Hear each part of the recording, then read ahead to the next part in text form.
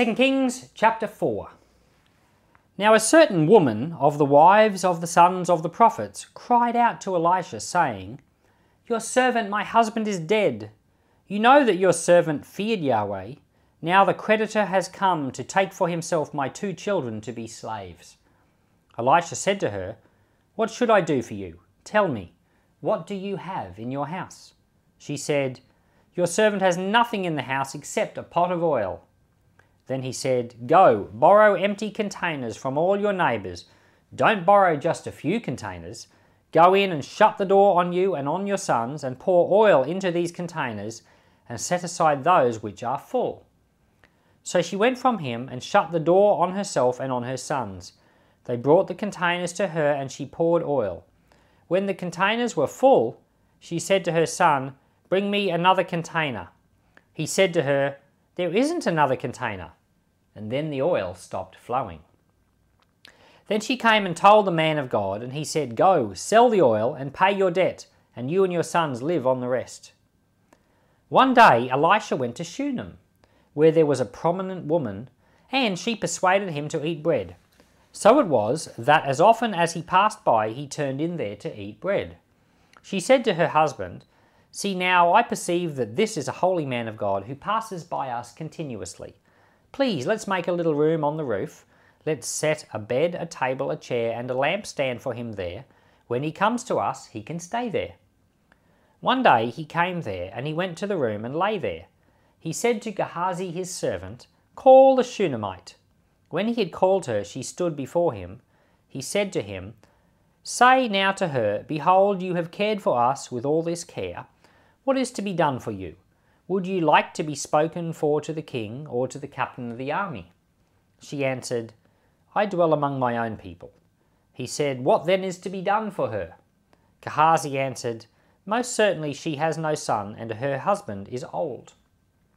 He said, Call her. When he had called her, she stood in the door. He said, At this season, when the time comes around, you will embrace a son.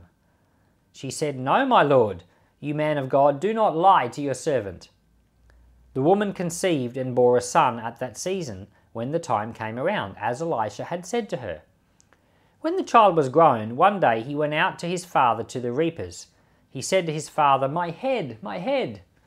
He said to his servant, Carry him to his mother. When he had taken him and brought him to his mother, he sat on her knees until noon and then died. She went up and laid him on the man of God's bed and shut the door on him and went out. She called to her husband and said, Please send me one of the servants and one of the donkeys, that I may run to the man of God and come again.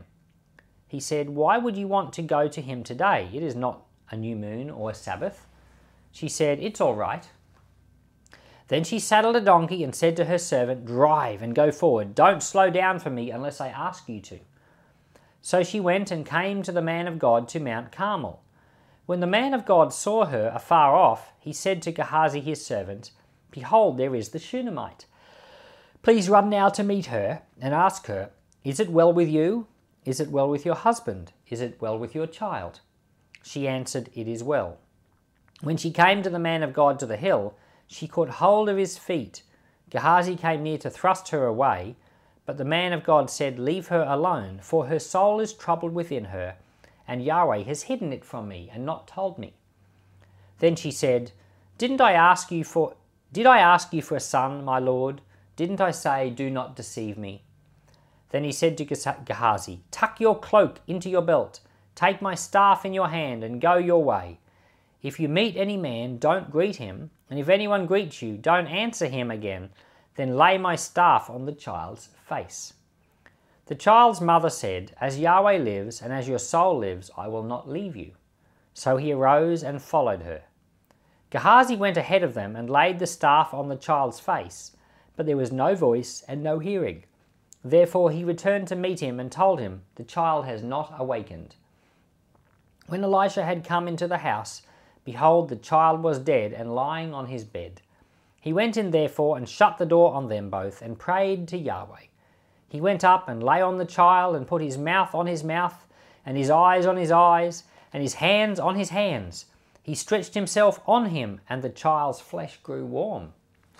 Then he returned and walked in the house once, back and forth, and he went up and stretched himself out on him. Then the child sneezed 7 times, and the child opened his eyes. He called Gehazi and said, "Call this Shunammite." So he called her. When she had come into him, he said, "Take up your son." Then she went in, fell at his feet, and bowed herself to the ground, and picked up her son and went out. Elisha came again to Gilgal. There was a famine in the land, and the sons of the prophets were sitting before him. And he said to his servant, "Get the large pot and boil stew for the sons of the prophets." One went out into the field to gather herbs, and found a wild vine, and gathered a lapful of wild gourds from it, and came up and cut them up into the pot of stew, for they didn't recognize them. So they poured out for the men to eat. As they were eating some of the stew, they cried out and said, "Man of God, there is death in the pot," and they could not eat it. But he said, "Then bring meal." He threw it into the pot and said, "Serve it to the people that they may eat," and there was nothing harmful in the pot. A man from Baal Shalisha came and brought the man of God some bread of the firstfruits, 20 loaves of barley, and fresh ears of grain in his sack. He said, "Give it to the people that they may eat." His servant said, "What? Should I set this before 100 men?" But he said, "Give the people that they may eat, for Yahweh says they will eat and will have some left over." So he set it before them, and they ate and had some left over, according to Yahweh's word. So this chapter, chapter 4, has got the 5 mercy miracles of Elisha. Because there's 5 miracles. You might not have realized listening to it that there were 5, and each one of them was a mercy to someone else. So they call it the 5 mercy miracles of Elisha. So here they are. The first one was the multiplying of oil. So the woman was in danger of losing her 2 sons to slavery, but in the multiplying of oil, it was mercy showed and her sons were saved. The second one was the barren woman who was unable to have children, and she was old. Her husband was old, but the mercy was that she had a son. The third miracle was that her son died, but the mercy was that her son was brought back to life. The fourth miracle was the poisoned stew that became edible. And the fifth miracle was the multiplying of the loaves of bread. There were 20 loaves, which would normally be enough to feed 20 people, but they were multiplied to feed 100 people, and there was food left over. So the 5 mercy miracles. So in the first miracle, the woman who had huge debts, and her husband was dead. Now notice that you may not have noticed, but her husband was one of the sons of the prophets. So this is someone that Elisha knew personally. And Elisha seems to go from Gilgal. He's in Gilgal in this chapter. In one part, he's up near Mount Carmel in another part. So he keeps going between. Mount Carmel is kind of where he lives, up near Samaria. Gilgal is where the sons of the prophets are. There were also sons of the prophets in Bethel. So he seems to travel and visit these groups. And so the miracles happen in different places. And down at Gilgal, presumably in Gilgal, one of the sons of the prophets has died, and this woman is left with unable to provide for herself, and she's got these 2 sons. She's going to lose them. But Elisha says to her, "What do you have in your house?" And all she's got is oil. And then, of course, the Lord causes it to keep on flowing until there's no more room left for it to flow. We had this happen to us at Peace years ago, quite a few years ago, where we had terrible debts. Terrible debts. We had a building, and it's a long story, but we needed the Lord's help. And this was the story that the Lord gave us. He said, "What do you have in your hand?" And the oil. The oil was going to keep on, basically keep on pouring until we didn't need it to be poured any longer. And we took a hold of this story, and it's amazing how the Lord heard our prayers. So the Lord is still doing these miracles. And sometimes we're looking for some kind of miracle out there. We're looking for some kind of someone will win the lottery and give us their tithe or something like that. But in the end, the question that the Lord says is, what do you have in your house, or what do you have in your hand? And the Lord will bring a miracle about through what you've got. And so the Lord works in lots of different ways, but sometimes you just have to lift your eyes to Him, and the Lord will work it out, strangely enough, through your present circumstances. It's incredible. So in this chapter, we've got these 5 miracles. 5 is the number of grace. But the Lord himself does all of these things better than Elisha. He does all the things that Elijah did better too. So, for example, Elisha, he multiplies the oil and he also multiplies the bread. Now, can you think of a story where Jesus multiplied things? He multiplied the feeding of 5,000 men. Well, there would have been all the women and children there as well. He fed a gigantic crowd of people with 5 loaves and 2 fish, which is definitely way more impressive than Elisha in this chapter with the oil and then feeding the 100 people with 20 loaves. So Jesus does way more than Elisha. Jesus raises not just one person from the dead, he raises 3 people from the dead, and then he himself is raised from the dead. The Bible says that the Spirit that was in Christ raised him from the dead. And the same Spirit that's in Christ is in you and me. And the Bible says that we will do greater things than these. Now try to wrap your head around that. So the first point, I guess, to make is that Jesus way outdoes Elijah and Elisha. And in the New Testament, it's very obvious to the people that are following Jesus that he's doing the things that Elijah and Elisha did. It's very, very clear to them. And in John chapter 3, when Nicodemus comes to talk to Jesus, he says, "We know you are a man from God because nobody could do the things you were doing unless God was with him." So Nicodemus doesn't quite go as far as saying you're the Messiah. And maybe he didn't realize that, or maybe he was still trying to figure it all out because they had preconceptions of what the Messiah would be like, and Jesus didn't fit the preconceptions. But Jesus was doing the same miracles as Elijah and Elisha, and so it was really obvious to a lot of people that God is with him, and Jesus outdoes them. It gets to the point, Jesus basically polarized people, so you either had to believe in him because it was so obvious you had to, or you had to fight him. So Jesus was very polarizing, and I think anytime anyone takes Jesus seriously, he has this same effect. You either completely go for him or you completely go against him. Now, when you add up all the miracles of Elisha, and there's a heap in this chapter and there's more in other chapters, Elisha does exactly double the number of miracles of Elijah. And you'll remember that when we were discussing, I think it's 2 chapters ago, where Elijah went up to heaven, Elisha asked for a double portion of his spirit. Well, if you add up all the miracles of Elisha, it's double that of Elijah. So it's a very visible example of, yep, he definitely had double the Spirit. And Jesus Christ had the Spirit without limit, which is why Jesus' miracles were so much greater than those of Elijah and of Elisha. But Jesus said that if the Spirit of Christ, which raised him from the dead, is in you, you will do even greater things. And so we are supposed to do greater things than Elijah and Elisha and Jesus, believe it or not. Now, I always used to think to myself, how can you do anything greater than Jesus?